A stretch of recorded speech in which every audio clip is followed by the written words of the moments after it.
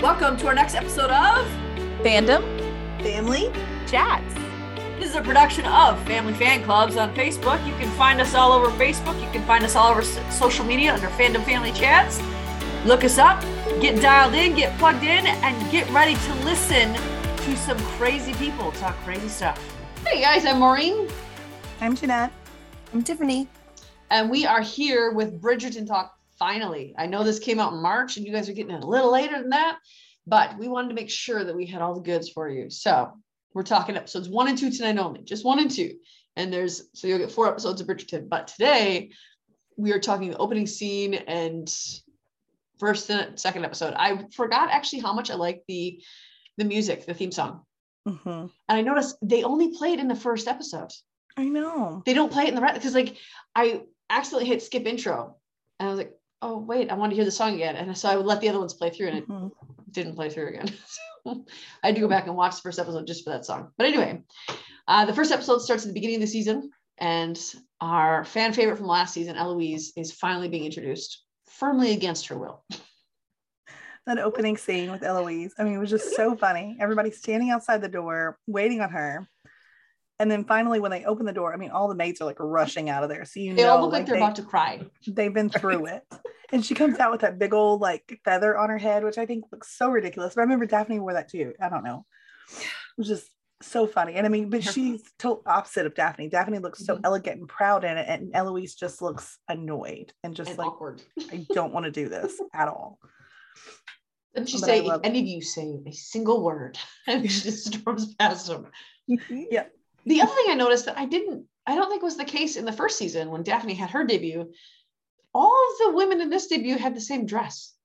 Yeah, they didn't do that last season like that. I don't so I'm not crazy, right? It was all the same dress? Yeah. No. It looks like it. They all had the same pattern right here and the same pattern on the sleeves, and then they all had the headdress in this season. Well, and Daphne's feather, she didn't even wear it wasn't to her debut. It was when the night that the prince was going to propose to her, correct? Like, I don't know. It was like later that she had that big feather in her head. It wasn't her first you're right. debut. Because maybe all the it's women all because of Daphne. Maybe they've all adopted it because she was the diamond and she was so wonderful. I don't know. That's why. Because I think the backs of the dress did not look the same, but the bodices on all the dresses look the exact same. Yeah. Well, since there's only like one, I guess now there's 2 Modis in town. I mean, I guess it would make sense that they could all look the same. Now there's second one. Sorry, I don't know if that's in these episodes. Here I am with spoilers already.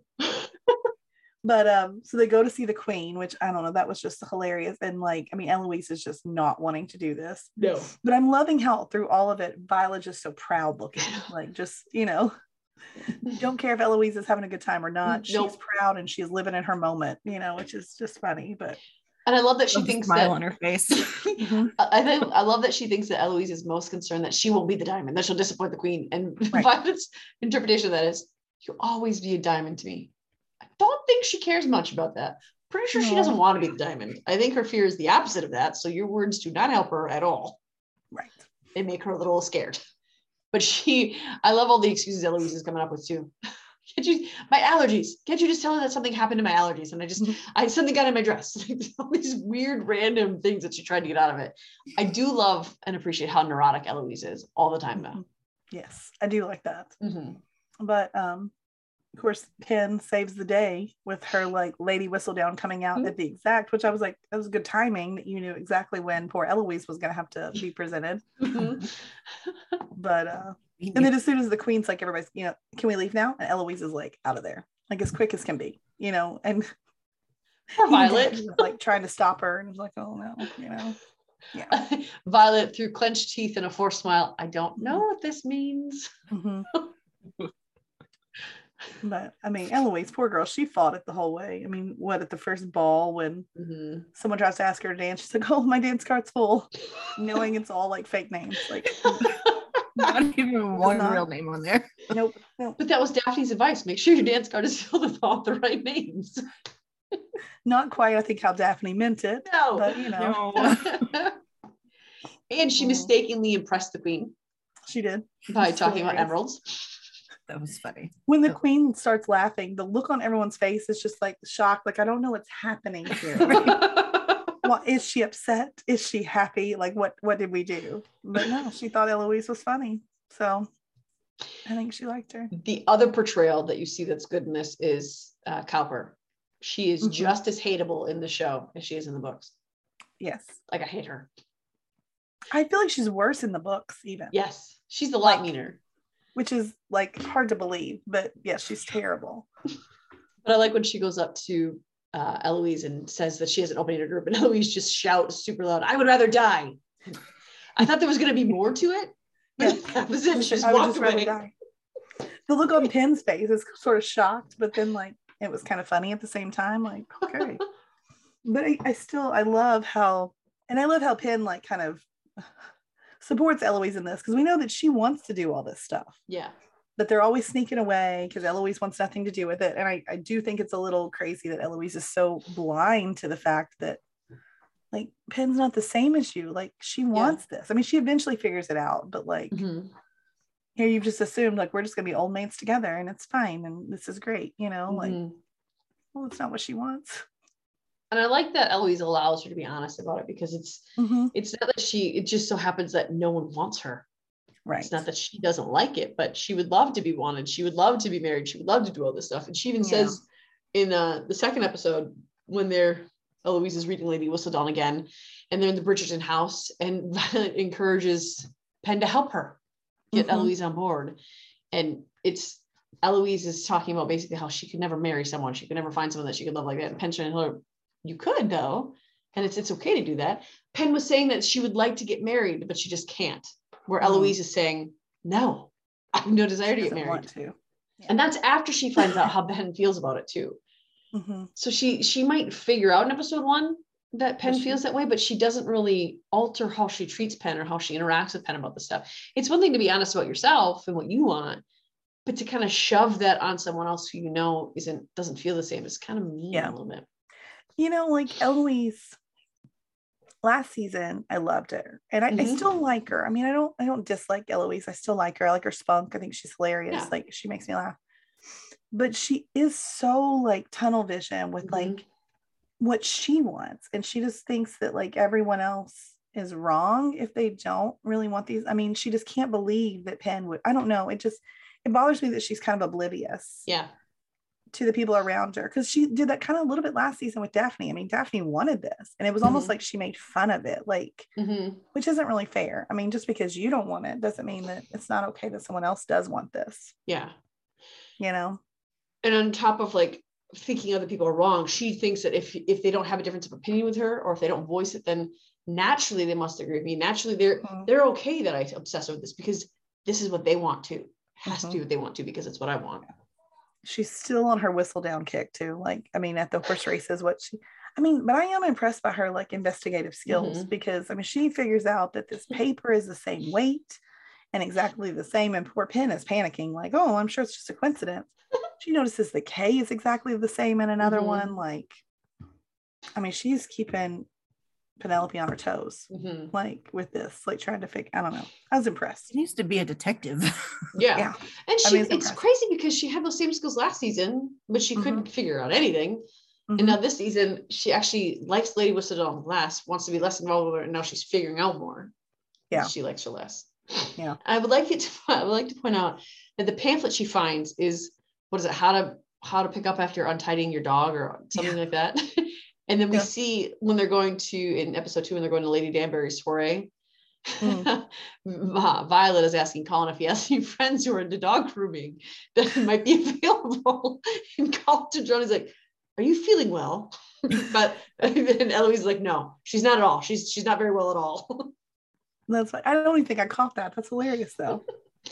Violet just wants her to make a match so bad. She thought she finally found the one thing that Eloise liked that would set her apart from other women. Oh, I know.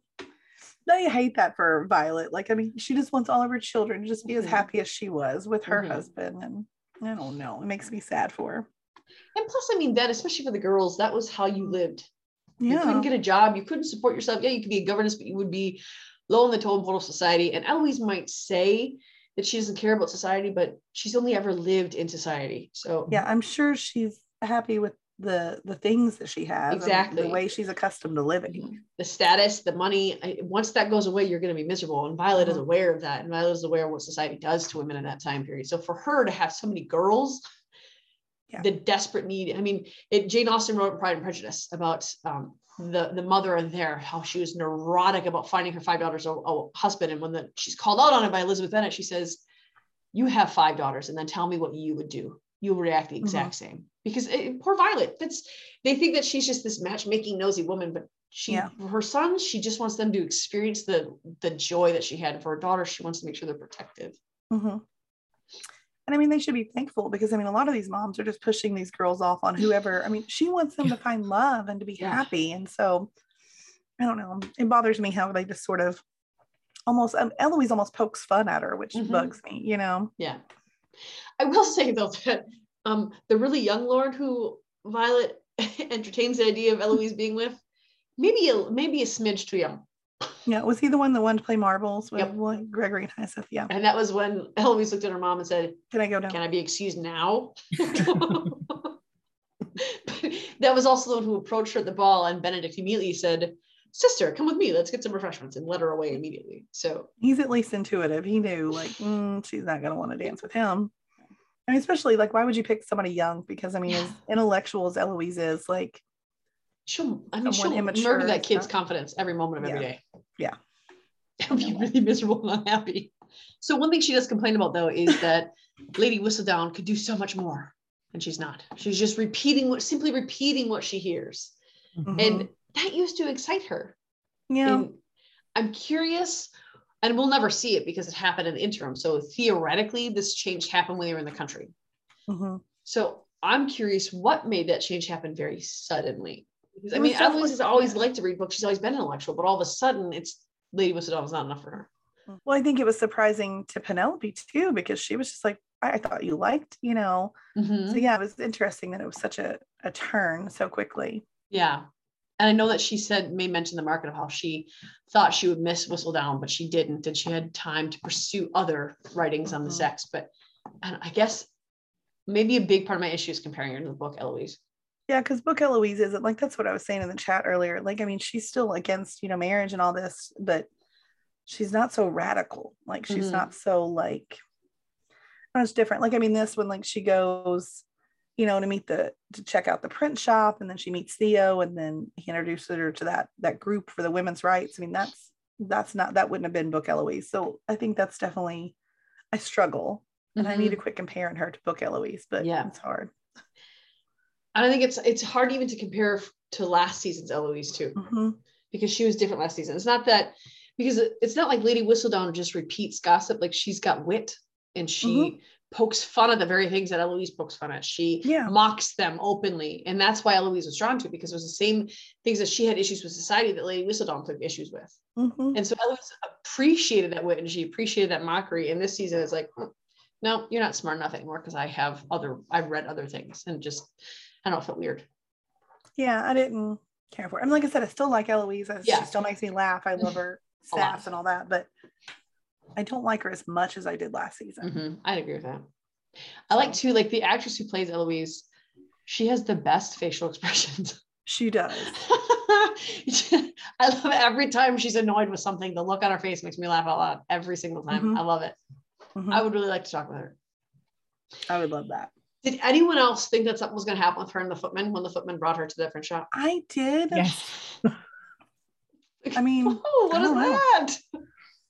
Yeah. And then we met Theo. I don't know. I felt like there was, like, something there. I did. There was, like, chemistry, and I was like, oh, okay. I mean, Theo's fine too, I guess. But I felt more between her and that footman than I did with her and Theo. Me too. And we only got that for, like, one scene.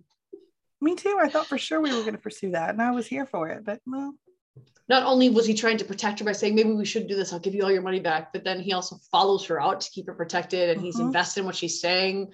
And, like, when she accosts Theo and says, why else do you think we're here? Because the footman was like, that's why we're here. No idea. I had no idea why they just were there. Follows her where she was telling him to go. But it's when Theo is, so for those of you who are watching this for a recap, Theo, it works at the print shop that the Whistledown papers are printed at. And so Eloise convinces the footman to take her there, the Bridgerton footman to take her there, and she accosts him. And he finds out that he's actually has in those. I like how she approaches him. What's in those boxes? What are those papers? Why do you think anybody's going to give you that information? Like, I don't know. It's not like you're the queen who's come with your royal guard to ask him what this is. Right? I mean, he has no idea who you are. Like, why would he tell you anything? Yeah. So what it is it's a pamphlet on women's rights, basically. Mm-hmm. And he mocks her for her desire to know who Whistledown is. And I think that might be the bigger changing point for her. That I think that's the connection they're trying to make, that Theo bringing that up to her and kind of mocking her in her frivolity. And I think that's why she pushed to move towards the women's rights stuff a little bit more. Mm-hmm. Which is kind of funny that she's so against like relationships and all this, and then some guy sort of mocks you, and that makes you want to change. So that's just sort of an interesting like parallel there. Like, I don't know, maybe you're not so different than these other girls as you thought. Exactly. You know? So she's not the only one though trying to track down Whistledown. I mean, the queen is determined to figure out who she is. I love the queen. I do too. She is just as good this year as she was last year. She's so quirky, and she's so she's so like, she's terrible, but like in the best way possible. Yes. Like, it's, I don't know how to explain. I still love her, even and though we can't say like all the points that she shows her soft spots because it's later on in the season, but we can compare it to last season when we saw our soft spots whenever the king would come out and she'd be transformed, and you know that she really does have a heart, but she's just, the way her marriage deteriorated and the way her husband went insane, that she had to kind of block it off. Yeah. So she became, and she's got, you know, without him around, I mean, this is all on her plate. So she just has so much, I think, so much image to keep up. I mean, it's just, I liked her zebras. I like when she said to Lady Danbury, "Let me show you where I house my elephant." Yes, she's got an elephant too. Now, she said she was trying to think of names for all of them, but after 15 children, she's run out of creativity. Was she talking about her own children, or the zebras had 15 children? She ran out of creativity. I think she meant her children. I think she meant hers. She has 15 children? I know. I was confused by that too. Because that would add a whole new layer of fun to this if we started meeting them. I think so. Wouldn't that be fun? Yes. We've never met any of them. How old are they? Are there some that are still small? Are they all grown? Like, exactly. We've only heard about one of them, right? I don't think we've heard about any of them. Well, they mentioned the king's daughter. Oh yeah. Oh, that's last season. It wasn't her daughter. But I don't know. Maybe it was her daughter. I don't know. Maybe. Because that's the only one I ever heard. More than one wife. But the wives shouldn't have had more than one husband, which is completely sexist and stupid, but it's what it is. So I thought it was because it was one of his stupors last season when he accused her of killing his daughter or taking away his child. It was when he had come to dinner, and then he started to lose it real fast. And then she had to have him dragged out of the dining room. That's right. But I like when she's talking to, she and Lady Danbury, actually it's really more the queen, as they're walking through the palace, realize that Lady Whistledown must be one of them because she hasn't written all in the off season. So obviously she went to the country with the rest of them. So they're looking for someone among the peerage, which honestly, I thought that was discussed last season. Towards the end, I thought that's one of the things Eloise thought of, because at first Eloise thought it was a servant, but then I thought Eloise was like, no, it can't be a servant. Yeah. Yeah, it was discussed. But maybe she didn't share that the queen. I don't know. Maybe not. Maybe she did. I thought she did, because I thought that's how they I don't know. I thought they did, but maybe not. It's been a while since I've seen season 1. Maybe I should have watched season 1 before I just jumped right into season 2. No, I couldn't. I can, and I mean, people are going to kill me here. I don't think I can ever go back and watch season 1 now. It just doesn't compare to this season. It does not compare, in my opinion. I feel like this season had one thing that the season had that last season didn't, and you brought this up in the chat, is that it was more of like all about the relationships of the entire ensemble cast. Whereas last season, it focused on the Duke and it focused on Simon and Daphne. There were other relationship aspects sprinkled in, but I feel like they tried to be more equal on all of them, but it was supposed to be about the Viscount. Which that part I didn't like. I wanted it to just be about the Viscount, but I really don't think we got enough of them, honestly. No, not. But the good thing is with that is like, whereas like Simon or Daphne's in the future books, Simon's really not. Kate and Anthony both are present in several books, so we should still see plenty of them for all the way through, because I mean they're the Viscount and Viscountess. I mean they're the head of the family, so We get to see them, so they and should I be think sticking around. in the book, the difference there, and the reason why I liked it in the book better than the show is because in the book they got together sooner, so we got more of them. But in the show, they didn't get together until the very last minute, so we weren't able to get much of them. So I think that's the difference there. Now Tiffany needs to read the book. Like that. You got to do it, man. You'll get so much more of them. Good stuff. It sounds like the book was better. The other thing I like about this is this season, it seems, I know that it's always been about bright colors and the music and all that, but it feels like this season was more vibrant visually. I don't know if anyone else felt that way, but it was like florals were more everywhere and the dresses were more like Kate's jewel tone dresses were so beautiful on her. So crazy beautiful. I know. My goodness, that woman is like beyond gorgeous. I know. But even with the queen, like I felt like her colors popped more on her too. And like, especially she's always worn the weird wigs, which are one of my favorite aspects about her character, the crazy wigs. But I feel like there's more colors to her wigs now. Even there was pink, we saw purple, we saw white. The white ones were my favorite. There was a blue one. Oh yeah, there was a blue one too. When we saw the zebras, it was blue. It matched her Cinderella dress. So I just feel like the colors were more there. Last season, like the Featheringtons were like colorful, but everyone else was more like demure. Yeah. This season, it's like everyone looks like it's colorful. Yeah. So, and it's crazy because in the first episode, as we talked about, it starts off with the debutante with all of them wearing the exact same dress in the exact same cream color. And then it goes from there to just be like a color explosion. So that was kind of fun. Yeah. And I like that that Juan, the queen, is immediately enthralled with Lady Whistledown when it comes with Eloise. And she's instantly shuts it all down. But also when Kate and Edwina come there, how she's hoodwinking Edwina. So clever. And she's being so kind and she just seems so effusive. And wow, you're really looking out for me. You really care about me. And Lady Danbury immediately is like, nope, no, wait, that's not stop. You go. Let me talk to the queen. And there's something that happens later in the season that I won't bring out that we need to remember this conversation by, because Lady Danbury says, is that why you chose her as your diamond? And she said, yes, I chose her because she was brand new and I could trust her because she was new. And we need to remember that situation for a couple seasons or a couple episodes from now, because that comes back. It's right here.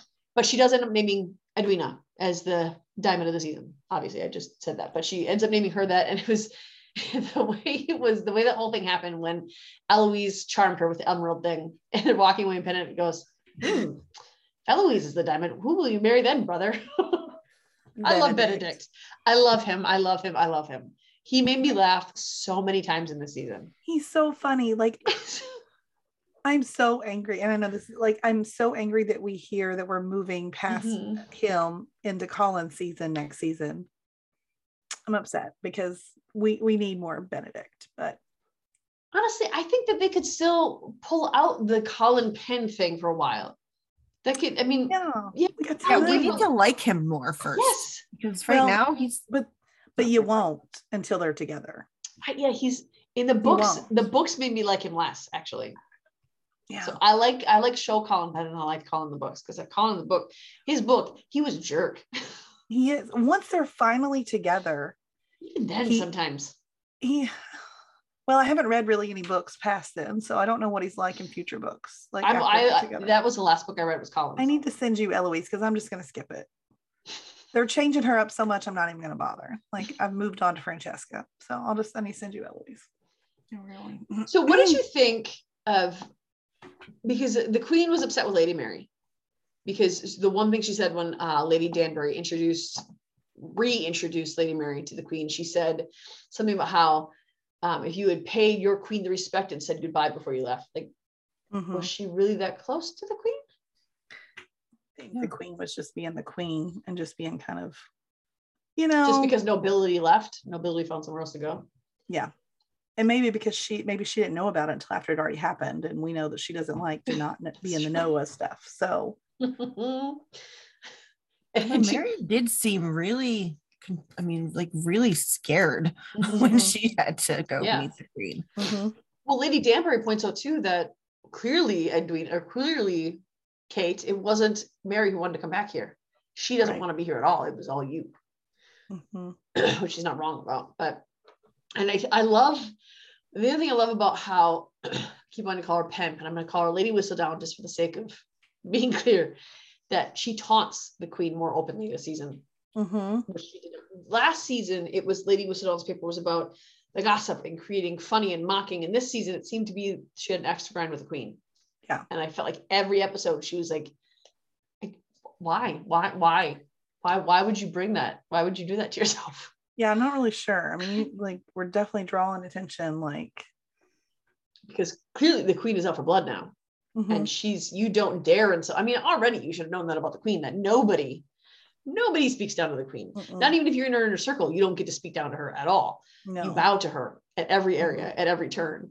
And so for Pen to call, or Lady Whistledown to call out the queen and challenge her on several different occasions, that's what sparks the queen to call Edwina the Diamond and to get her to unwittingly work with her and tell her everyone who she talks to. The way she words it is very threatening when she says, and if anyone does try to spread lies or talk to you about things, you let them come to me and I'll decide if they're worth. Like the way she said it was so ominous. I don't know. I thought that was a really clever way of trying to dig that out. I really liked it. But I think that's one of the reasons I like the queen so much, though, is because she's the only one who can pull it off. And she can be so ominous with the smile. And you find yourself like, yes, absolutely. I agree with that. When you walk away, like, wait, what? What did I just agree to? But she's charming in her authority. And she's unabashedly, it's my way or no way. And get in line or get out. And I really, really, really like that about the queen. And she's the same as she was last season. I love it. So because she's trying to unveil Lady Whistledown, Penelope is running into some problems, and she has to mask herself, who she is, to hide from certainly now the queen, who she's made a very big enemy of. I like that we got to hear her actual accent. I love her Irish accent. I love watching interviews with Nicola, because I just like hearing her talk. Yeah, I thought that was a fun little touch for her to get to use her real accent when talking to them. She's all business though. Like when she goes in there. That's what I was gonna say. Yeah, she's not even negotiating. Like she was straight up telling them it's gonna be this way and you're gonna take this deal.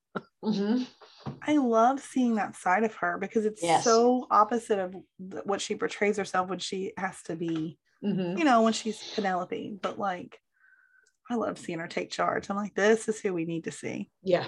Yeah.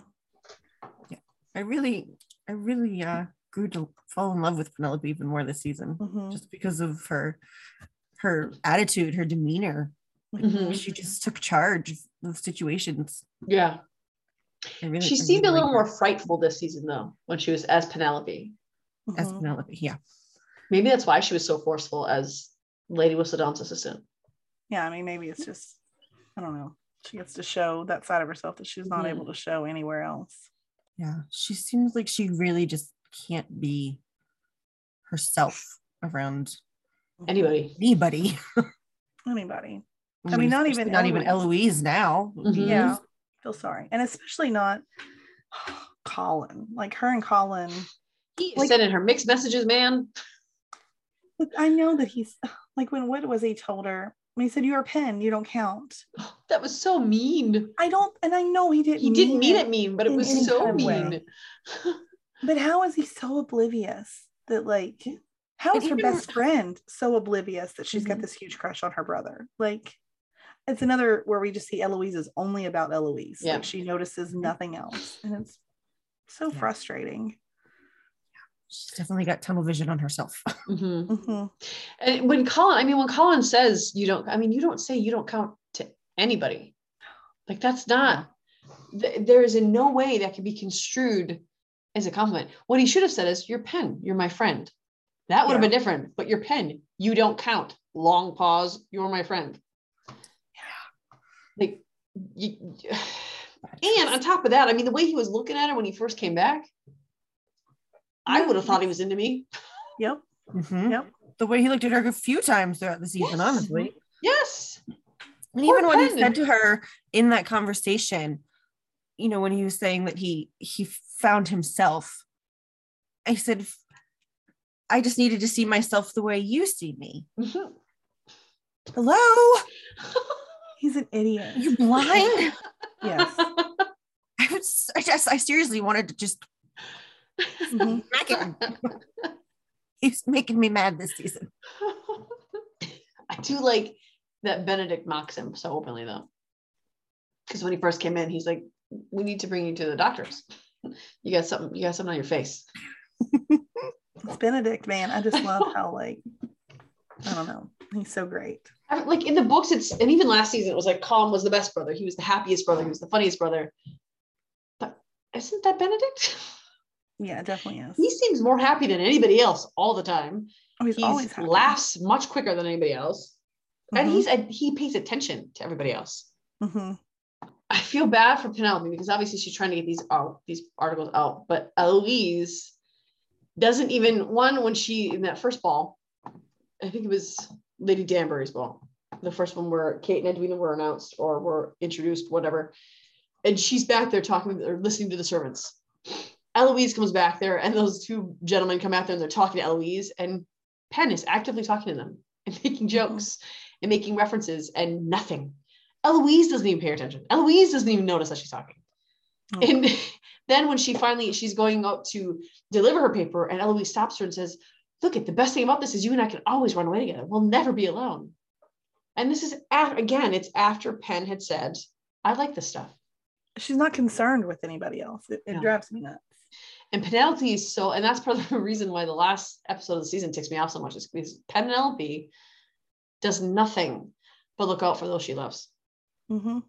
And it sucks that the Bridgertons love her, but they don't really see her. I know. Except for, I think Violet does. I think she does, yeah. But I don't think, and even her best friend doesn't see her. And that goes back to last season when Penelope was going through hard times and Eloise wouldn't stop thinking about Whistledown, and Penn lost it on her one time. And Eloise was like, I'm done. I'm going to walk away. You're so offensive. But Eloise is constantly exploding on Penn. Even in this episode, or even the first two episodes we see here, Eloise is constantly like saying things that are so cavalier and mean, and Penelope just takes it. I don't know. It's definitely one-sided in a lot of ways. Mm-hmm. And I have no doubt that Eloise loves Penn. I don't doubt that, but I think that they don't really know Penn because they don't care enough to make her know. It's just, well, that's Penn. She's always here. She's nice to us. We're friendly. Yeah. I did like, and that is one good thing about Edwina. Like, there was a scene where she says to Penn, like, I love your dress. And Penn was like, thought she was mocking her. And she was like, no. And I think that's a transition that Edwina from the book is true as she is in the show, that she just truly is a really nice person. I mean, both the Sharma sisters are. But I like that. I don't know. Yeah. She was just complimenting her. She was like, no, I'm not making fun of you. Like, I like it. And she says that it has more to do with the person wearing it than what the gown actually looks like, or something like that. Mm-hmm. Yeah. I really liked Edwina the first half of the season. Yeah. Same. And then we see Penn when she ran into Genevieve on the other side of town. I thought that was going to be like a really bad situation. Yeah. If she would have stayed and said something to her instead of immediately turning and running. Yeah, just ran off like, nope, you never saw me. I wasn't here. Probably wouldn't have been a big deal. Obviously, she's seen you enough times that she's going to recognize you. Right. So you turning around and running doesn't help. Like, no. She's going to remember weird. And then she's going to start thinking of all the things that were weird instead of just because then she's going to pick up on the clothes, on the way she was talking, and the way she was acting, and what she was doing, and where she was. Where if she would have just stopped and talked to her like a normal human being, and been like, oh, that was weird. Okay, I'm going to move on. I mean, we know she she writes her letters and does all that stuff. Surely you could have just come up with something you were down there buying. Like, something your mom didn't want you to, so you came on. I mean, come on. You could have made up a story. She's a writer. Exactly. It should have been that hard. And we have our leading lady and our leading man, Anthony and Kate, right away. Instant connection I saw between those two. The first meeting. I fell in love with them the second they entered the screen. Their chemistry was just absolutely insane. Like, even better than I could have hoped for, I think. It was perfect casting for Kate, and it was wonderful. That the opening scene, like where they meet, that's not in the books either, but I loved that part. How did they meet in the books? What was it? It's just at the dance. Like, I think Colin introduces them because like they're at one of the balls and Colin meets them first. Oh, yeah. And introduces like Anthony and probably Benedict too to them. So this was much more fun. Like he sees her, and he sees her out riding a horse. He just assumes that she's like in trouble because, you know, this woman, here she is like, you know, racing through there on a horse, and she's like not in trouble. She's just fine on her own, except for she is lost, which she didn't realize at first. She was going the wrong way. But it just sets up like the whole tone of their competitiveness and the spark that they have. And you can see like at the end of that scene when she's like riding away, just the smile on his face. I mean, like, and on hers. We've never seen that smile on Anthony's face, not like that, you know. So it's exciting. Even after she makes that first jump to get away from him, he has that smile on his face. He's impressed. Like, you know, this is, you know, he's wanting to find a wife, but he's not going to fall in love because that's just, you know, not who he is. He's being way too practical about the whole thing with his checklist and his interviews, which cracked me up anyways. Oh my gosh, those interviews were so funny. I loved it. I love the harpist. Say to his mom, I have interviews set up with women. I thought he was joking or just using the term interviews. Nope, he's actually interviewing these poor women. There were two favorites I had, and the one was when he was walking with the first woman, and he's like, "Have you given any thought to how many children you would like?" 3, 4. I mean 5. No, 6. Like, she's just searching for the right answer. Like, and the harpist, and he's like, "Do you read books? Books? What else would you read?" Oh my gosh. And then there was the one who was so proud that she made hats, and then her mom pops up from beside her with the hat on. I know, I'm just like, oh. But I mean, you see he's not taking it very seriously though, because here he is, he's interviewing these women, mark them all off, but then he's having other encounters with other women that he's paying for these encounters because we keep seeing him drop off coins. So I mean, I don't know. It's just, it fits like Anthony where we left him off last season. Like, this is where he is. He expects to never fall in love. He's just looking for the perfect Viscountess, I guess. I don't think he expects to fall in love. I think he's working to not fall in love. Oh yeah, he doesn't want to. Like, I mean, and see, they don't explain why. I still don't feel like they don't dive as deep as they do in the book. No, they don't. Like, Absolutely not. No. Yeah. But they do discuss it, but we're just not going to discuss that in these first 2 episodes. Okay, we'll scratch that then. And Violet made me laugh so hard when I get to that first ball, and she's like so loud with, you know, the whole, this is the season the Viscount is going to find a wife, and he's like, did you really just do that? I believe I just did. Everybody's head just turns. I'm like, excuse me? Looks like he's signing autographs instantly around him. So funny. I do like when Kate spies him dancing, and she's watching him from around the room. And the one that she sees him dancing is the woman who's continuously screwing up the dance moves and steps. And Anthony's just getting more and more irritated, but he's still doing the dance until he just walks off the dance floor. Oh, yeah, I mean, he doesn't even bow to her. He just counts. Like, or scratch that name off the list, right? What does she say? She much prefers a quadrille or something. Yeah. Like, okay. Well, that was one of the ones doing the interview.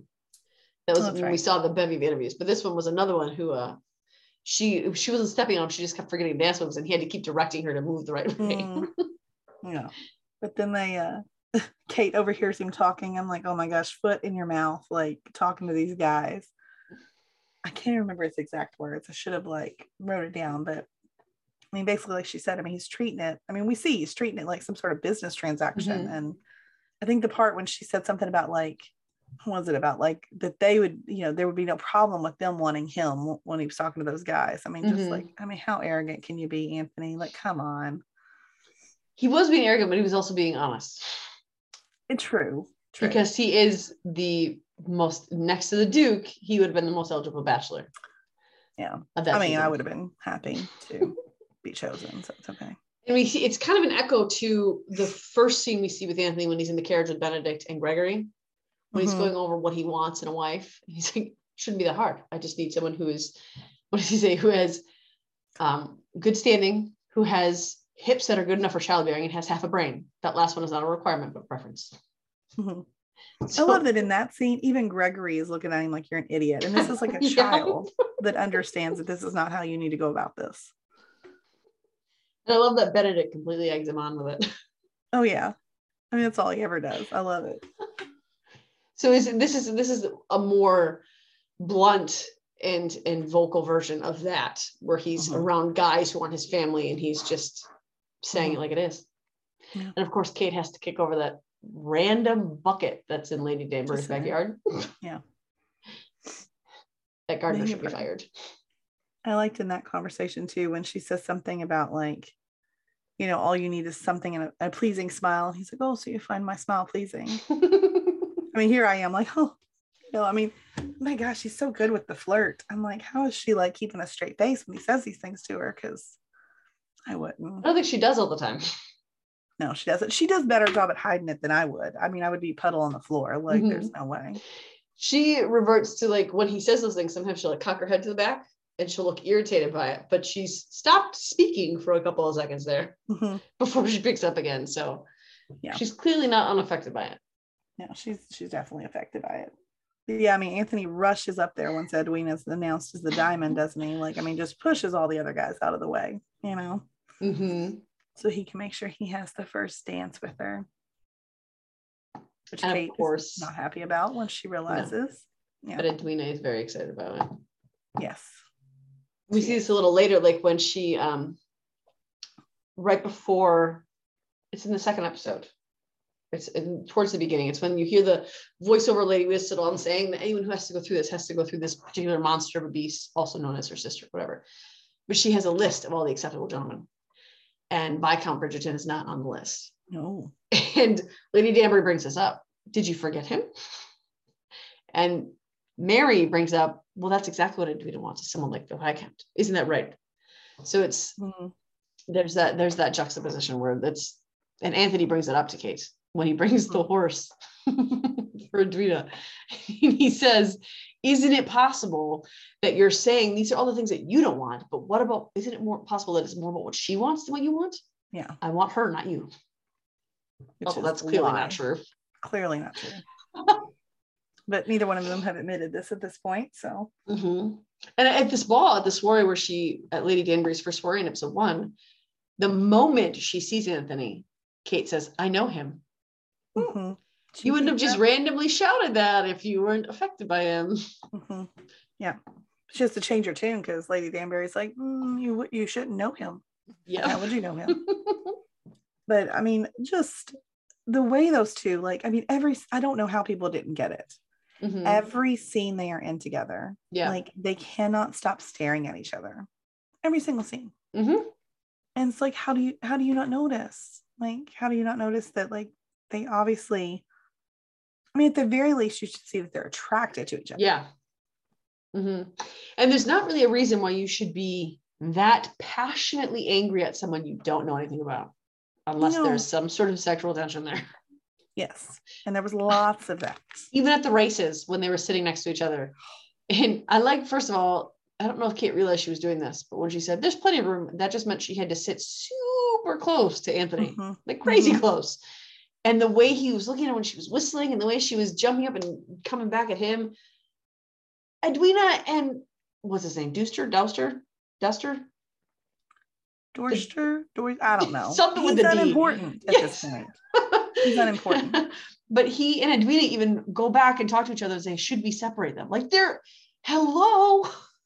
something there. Yeah. That was one of my favorite scenes. Just their interaction, just how like she's like schooling him on like which horse is going to win. And he's just so, you can see it, he's so annoyed, but so impressed by her at the same time. Absolutely. I love it. And that's what he was hoping to avoid with someone who would be challenging. And I think that he kind of thought if she's the diamond, she's going to be frivolous, and that'll be, if she can be smart, but she's not going to be challenged.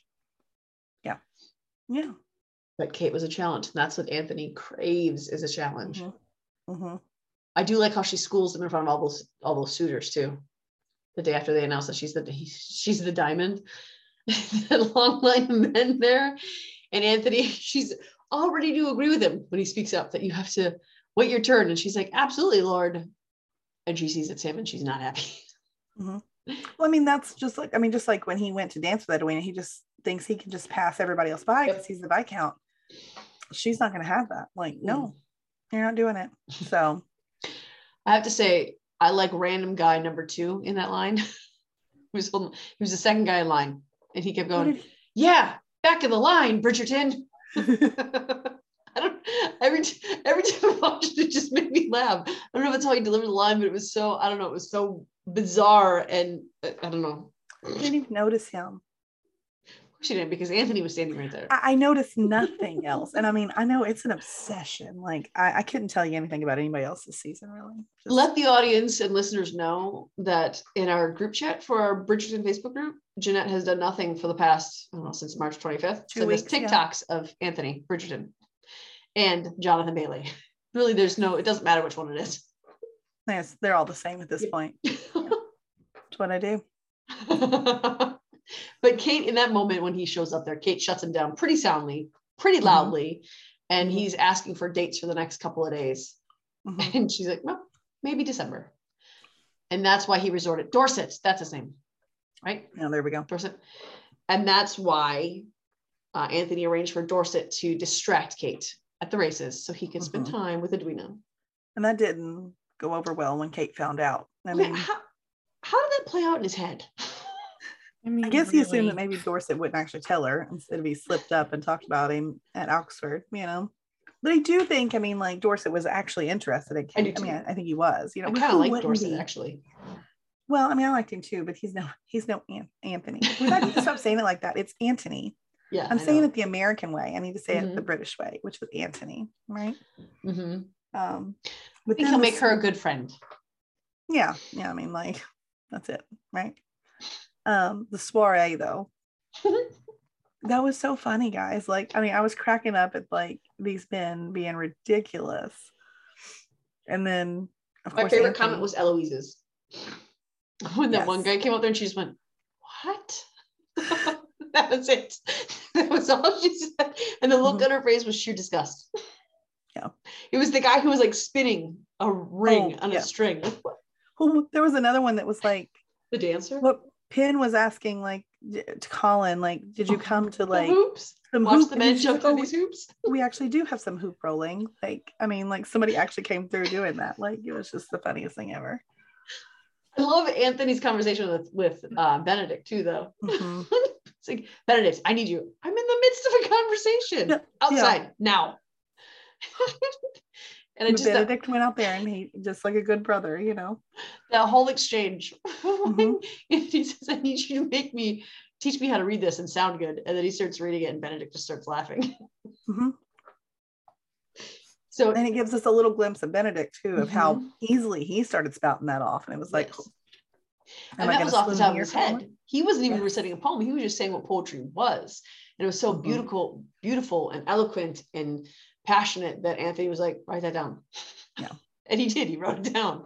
Yeah, I have a question, because I wasn't sure at first, like the first time I watched this, when Anthony is reading that and he decides to crumble it up, I thought, okay, that was part of his plan all along. But then I watched it the second time. I'm like, was it, or was that really him just speaking? Like, I couldn't decide if this was like, I think he felt so ridiculous looking around the room and seeing all of the men who were preening peacocks that he was like, I can't. I think it was genuine. I can't do this. This is what I like it better that it's genuine. The first time I watched it, I thought, oh, come on, Anthony, here you are. And honestly, I think it was more for Kate's benefit than Edwina's. I think he was pleading his case to Kate. Yeah, I think so. Yeah. I mean, it worked because Edwina was like melting after he said all that. Everybody was melting. Everybody was. Even the Featherington sister, who was like, yes. Even Jeanette at her home was like, Oh, I was doing that quite often. Well, when I tell you, like, there were moments that I like stopped breathing for a minute. I did. I quit breathing, which, by the way, I commented that on TikTok. Like, somebody said I use those words, quit breathing. And I got like a little notification, because I guess you're not allowed to say that because it sounds like you're dying. Like, yeah, I got told like if I like made comments like that, like you could get like blocked. I'm like, I wasn't talking about actually stop breathing, guys. I was just talking about how hot he was. Like, I don't That's or not even him, just them together. But that's it was stupid. funny. Yeah, there were moments that I was like, whew, I had to catch my breath because I was like holding it, watching their scenes, like, oh my gosh. And even within that scene, when he was pleading his case to Kate or to Edwina, whoever you want to say it was to, but when Kate hears that, something alters in her, and she's left staring after him, and then she runs into that butler, and Anthony looks so deeply concerned for her when she runs into that butler. And I loved the look on his face when he did that. And then when she came back in the room, the first thing that happened was Anthony looked right at her the moment she came back in that room. And he's standing with Edwina. I mean, they weren't secretive about all of this all season. No. They were quite obvious, actually. Mm-hmm. And so how people didn't know, I'm just like, what? How are you not seeing this? Mm-hmm. I mean, the looks he gave her literally every 10 seconds. Yes. Come on. Yeah. How could you not see that? But I don't know. Let's talk more about all of the Sharmas. Let's talk about Mary and Edwina. What did you all think of, I guess, them being introduced as our new family? In the first 2 episodes, which I'm going to try to stick to. That's what's hard, I know. Okay, so you guys have to understand that all of us have watched all 8 episodes of this season. Mm-hmm. We're trying to only give you our opinion based on these 2 episodes, but we already know what's coming. So it's a little difficult to give our honest opinions here.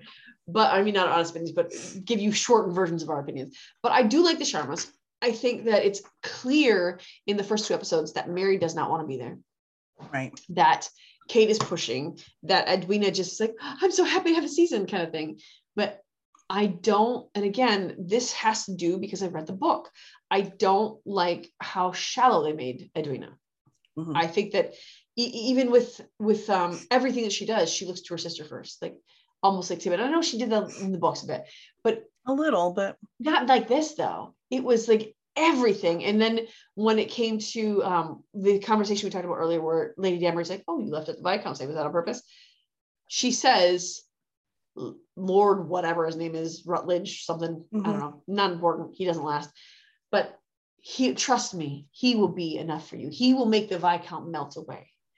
And Edwina's like, okay, but that's clearly not what she wants. Like she's not saying anything for herself. Yeah. And the reason I'm pointing this out is because this is going to come back in a very big way later on. And I want you to remember this, that Edwina was happy, more than happy to do whatever Kate said. And it's not like Kate was telling her to do something.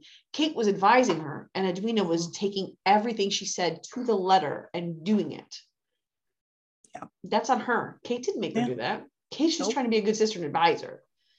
And it's clear, we see in episode 2 or episode 1, I think, Lady Danbury reaches out to the Sheffields, who are Lady Mary's parents. Now, the background there is that Lady Mary married a shopkeeper when she was in the peerage. So she married way below her station, and then she left for India with him. Her parents disowned her because she married a shopkeeper.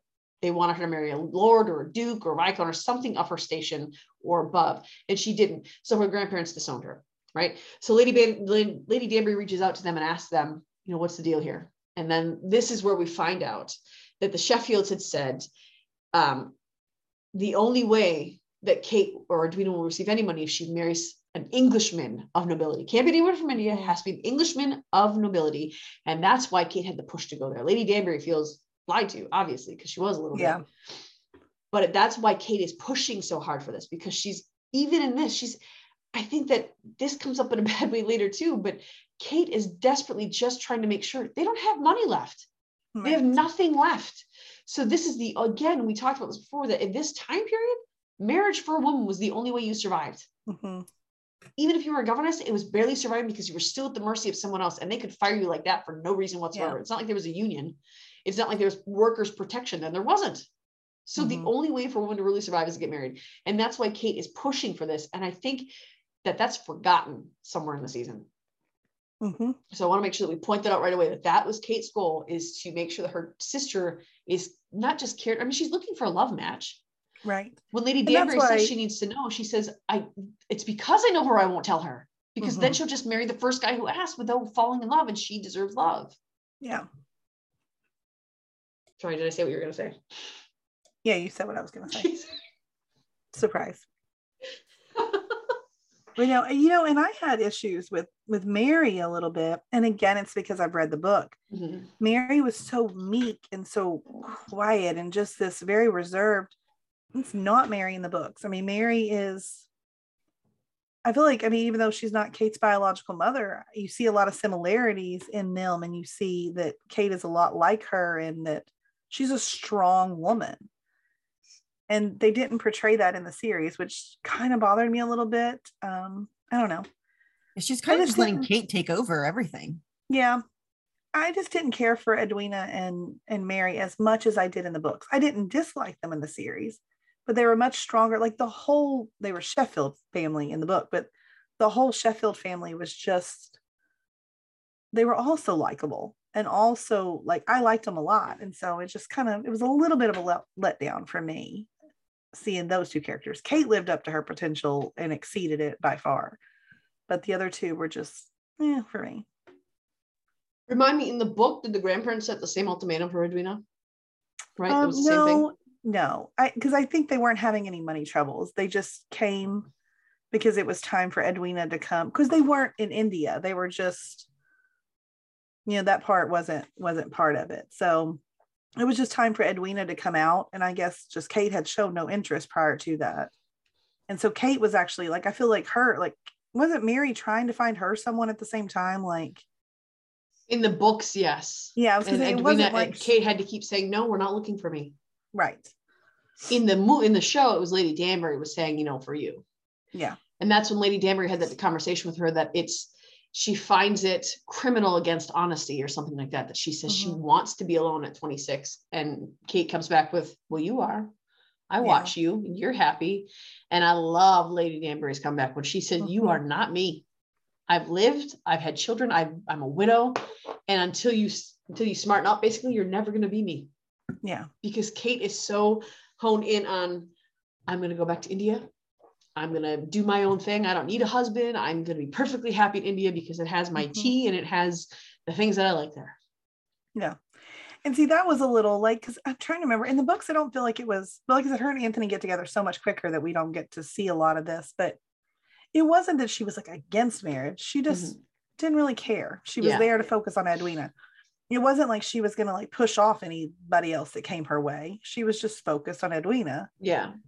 Whereas like she had no plans of moving off somewhere and being a governess. She was just, she was okay with being an old maid, but she wasn't like, that wasn't like her dead set goal. Yeah. Whereas, I don't know, it was different. So I don't know. Ends my rant about the Sheffield Sharmas. No, I think it's good. I think that because I think a lot of people watch Bridgerton because it was something that came out on Netflix, but a lot of people also watch. I think it's pretty divided between those who watch it without reading the books and those who watch it having read the books, and that's why they're watching. So I think there's a pretty even divide. I think it's good to talk about both of them in relation there. There's a lot of people too that watched season 1 like me and then was like, oh my God, I have to get these books and read them all because that's not enough. And I typically prefer books anyway because there's so much more detail in the books than what you can put on screen. So I kind of like that. But I do at the horse races with them. Anthony somehow convinces Dorset or the Lord whatever to go get a drink without even asking him to get up and get a drink. Yeah, like this dude wants to impress Viscount Bridgerton so much when it's obvious that he wants to court Edwina. Like it's so blatantly obvious, not only because he's looking right at her and talking only to her, but since she was announced the Diamond, he's been at every event that Anthony's been at. He's clearly pursued her. So why would you want to impress the Bridgertons in that way, dude? I don't know. And I do think he gets a clue when he comes back with the stuff and he realizes like, okay, like now you're kind of in my space. Or when Anthony says like, let's take a walk and I'll show you. He's like, horse. Excellent idea. Like, I think then he starts to realize like, okay, now I see what's going on. Because even Anthony, like he looked up, he's like, I was going to call on you the other day. And Kate starts to say something. Anthony doesn't, he just talks right over her as she's talking, which had to infuriate her. And she's trying to say, Edwina's aware of everything. But Anthony's like, but I had to breakfast with my family. We're very close. And then she looks around, oh, there's something so nice about a family. And Kate's trying to throw this lord a bone. He's like, I imagine there are many nice families like that in the town. And then he says, not like the Bridgertons. Yeah. Dude. You shouldn't be with Edwina. You're a nice guy, but you're clearly stupid. Yeah. Yeah. So not smart enough for her. And I do like how well versed we see that she is, because when we first meet them and Lady Danbury's examining them, we see that everything that Edwina knows how to do is because Kate has taken great pains to teach her. Kate made mention to Lady Danbury that she spent the past 8 years teaching her these things, watching her more than anyone else and critiquing her more than anybody else, because she wanted her to have that life. So she plays several instruments. She's well-versed in languages, even in the Greek and Latin. She knows how to do all these dances. She knows how to do so many things and more than your average lady of the tongue knows how to do. And that's all thanks to Kate. Honestly, one of the things that Anthony says to Violet is, this woman is responsible for bringing my sisters out. Well, I think we just found someone who can do that successfully with your sisters. Yeah, exactly. Of course, Anthony doesn't hear her say all this stuff, but right.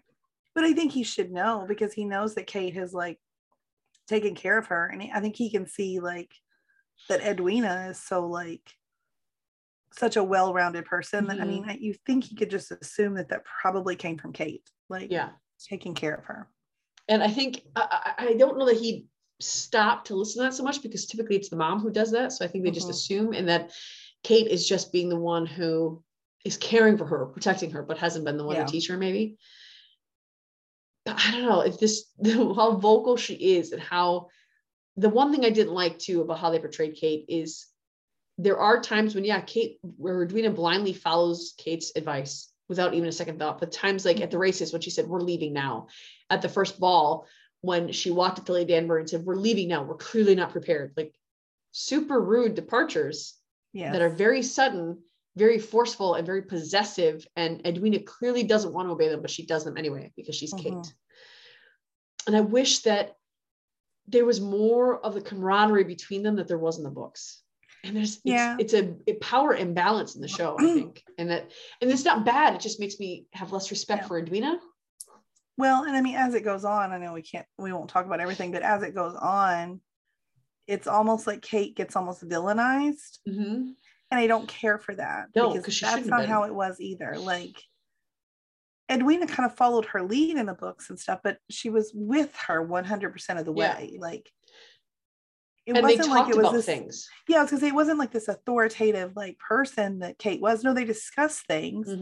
Edwina was just, I think she just went with Kate because she wanted to make Kate happy, because she loved her. And I mean, it was just this sisterly, like, but it was less of a, I don't know, there was more conversation between the two of them. It was more equal. Yeah. They almost made Kate seem like her mother more than her sister. Yeah. And her mom didn't seem like a mother at all in some aspects. And that wasn't the way it was in the books at all. No. And I in these first 2 episodes, I don't dislike Edwina. No. And I don't ever really dislike Mary. But Kate is made to be the head of that family. And that will come up later too. But that's the way it stands right now. And I just wish there was more like sisters than authoritarian. Yeah. Which would be nice. And it's interesting to say that, because then we have Lady Danbury, who clearly is the master of her own home. I love when she says to Violet, because Violet says, it looks like we both have our hands full this season. Not if I have anything to say about it. And we both know I always have something to say. Yes. I mean, that character is brilliant. And I love that actress. Like, she just does Lady Danbury so well. She's so good. I mean, so good. I adore Lady Danbury. I will admit I liked her better last year, but that's just because her relationship with the Queen this year kind of made her not as, like, she got nervous a couple times this year. I didn't dislike her at all, like at any point in time. But I think last year she was just so much more spunky. Yeah. There was a couple moments, it's later, it's after stuff comes out, that I felt like her advice was off, in my opinion, and it bugged me. But I mean, that's it. I mean, I still love her. Like, but there were a couple times that I'm like, her advice that she gave Simon in season 1 versus the advice she gives them later on seemed complete polar opposites. Yeah, exactly. Yeah. And so that bugged me a little. Yeah. That's all I think my favorite Lady Danbury moments were with Newton. Not on my chair.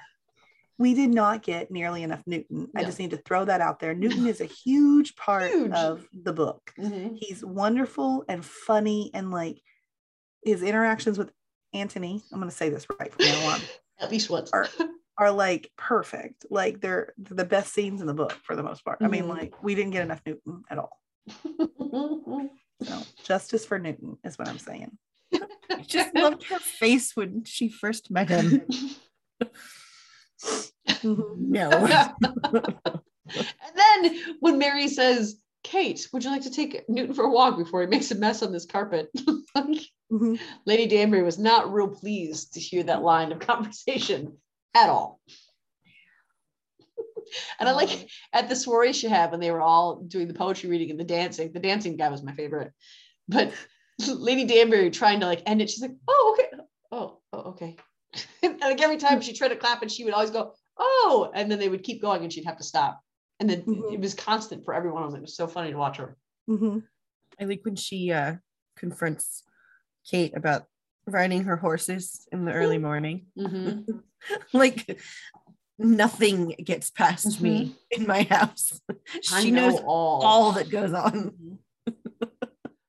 There's the other thing too with that conversation, again, goes back to the conversation where Anthony was left off the list.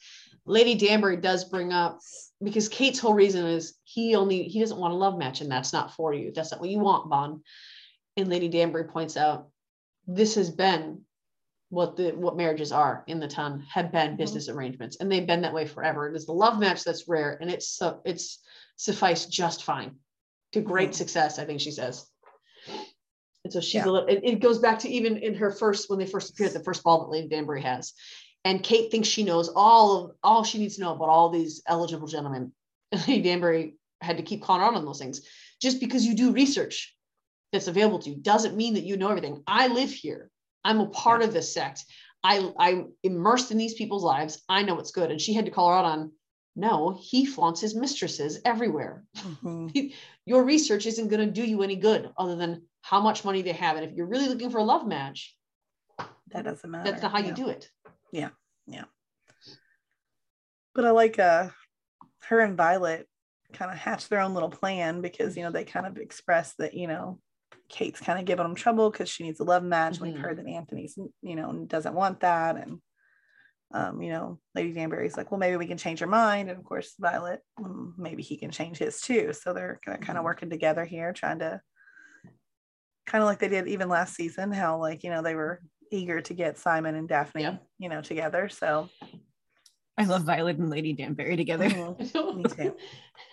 And the one thing that Lady Danbury said again, the reason she thought she was so immersed in Simon and Daphne is because, Simon's her family, not by blood, but Simon's her family. And so she wanted what was good for him and what was loving. And she saw that he had that. In this situation, she's approaching it much the same. And she said, obviously, I'm going to keep my opinions to myself until I know what Edwina's thoughts are. But you should know Kate's going to be a problem for you if that's what Anthony wants. So she at first is waiting to throw support behind Anthony and Edwina until she knows if this is really what Edwina wants. But I think in episode 2, when Edwina and Mary both say, Edwina, he's who you want, isn't it? Lady Danbury starts to be like, okay, this is where we're going. This is what she wants, and I'm going to help her get it, because Lady Danbury's not opposed to love matches. She's just a realist. Yeah. And I don't think hers was a love match. I think that she probably ended up falling in love with her husband, but the way she talks about marriage, it didn't start off that way. And I think that was her point. Yeah. That was the great success, is that marriages often start as business arrangements, but that doesn't mean that love doesn't come eventually. Yeah. I think probably, that happened a lot. You eventually grow to love someone in most cases, probably not all cases, but in a lot of them, The new Lord Featherington is very odd. It was a really smooth segue from Danbury to Featherington. Sorry. I'm going to say I'm the oddball out. Okay. So I like Cousin Jack. I do too. And I'm always going to call him Cousin Jack because it made me laugh so hard every time that one of the kids what he asked you to call him? And Portia's like, don't call him that, but I think he's funny, in just the way that he comes in and he is just throwing a wrench at every plan that Portia had. Not everyone. He did pay the dowry. I think at first though he is. He's at every turn she's like, what are we doing here? And everybody else likes him. Even what is her? That's because her maid's name? He's not a bad guy. No. So they did say that Jack's, I couldn't remember his name for a second. Cousin Jack. They did say that his dad was a jerk because Portia mentions at one point, he's trying to punish us. He's a bad guy. Well, and he supposedly is the reason that Jack was in America. He like shipped his son off to America. But then we also hear in episode 2, Jack wants to turn the morning room into a gaming hell. So is this his way? Does he have a gambling problem? Is that why he is doing the things he's doing? I don't know. But I mean, maybe that's part of the reason he was sent to the Americas by his dad. His dad was a jerk. Apparently, we don't see his dad's dead. And he clearly has no love for his dad. But is the gambling why? I mean, it could be. I mean, there's obviously something there. So, and I did that gun thing that Tiffany brought up is obnoxiously gross. It's so ugly. Especially when Penn's asking all these questions. Have you shot all of these, Cousin Jack? And I love, like, I don't know, just all of it. I thought he was a great addition. I know a lot of people don't like him. I've seen this all over the boards and stuff. Like, I think he's hilarious. And I think just the banter between him and Portia was just like the best. And he's not doing anything wrong by anybody. No. He's coming there trying to do right. The first thing he did was pay for Philippa's diet, or not Philippa. What is the other one? Prudence. Pay the dowry to Finch. That was the first thing he did before he even met them. Can we talk about for a minute before he got there? And when the Finches approached Portia at that ball, the death that's been unsettled. I mean, God, I love her. I know that I'm not supposed to like her either. Can you not like Portia? She's only been a mother trying to protect her kids. Yeah. She's so, with the way she just turned on those tears. I like when she gets really overwhelmed, she does this thing. Yes. It reminds me of Anthony when he gets overwhelmed. He like does the scratch thing on his head. He does, doesn't he? Yeah. Yeah. But she did that then when she was like, even the Finches, it's been very, overwhelmed with grief. And she's looking up here, but then she's clearly like looking from them in a way. And they're so stupid. They don't catch on to it. And they have no bounds of propriety at all. Because he looks right at her and said, I told her, she looked at him, I told you it was too soon.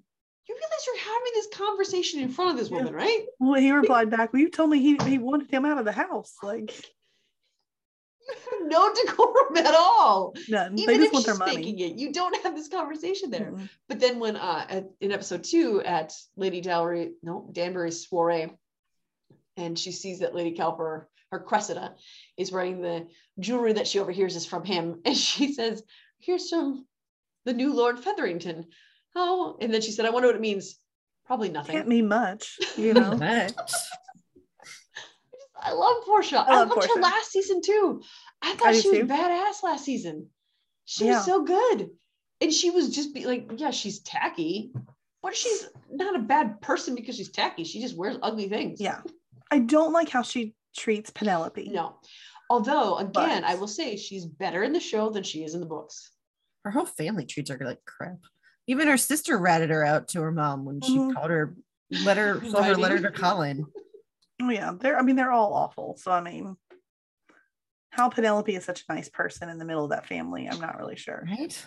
Although in the books we've talked about the fourth sister, Felicity, was also great. So there was another one who was a nice person. There's a fourth sister in the books. And in the show, really the only horrible, truly mean one is Philippa.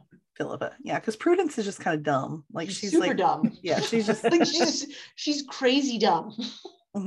There's nothing. There's nothing up there at all. She can't even You know what's so funny?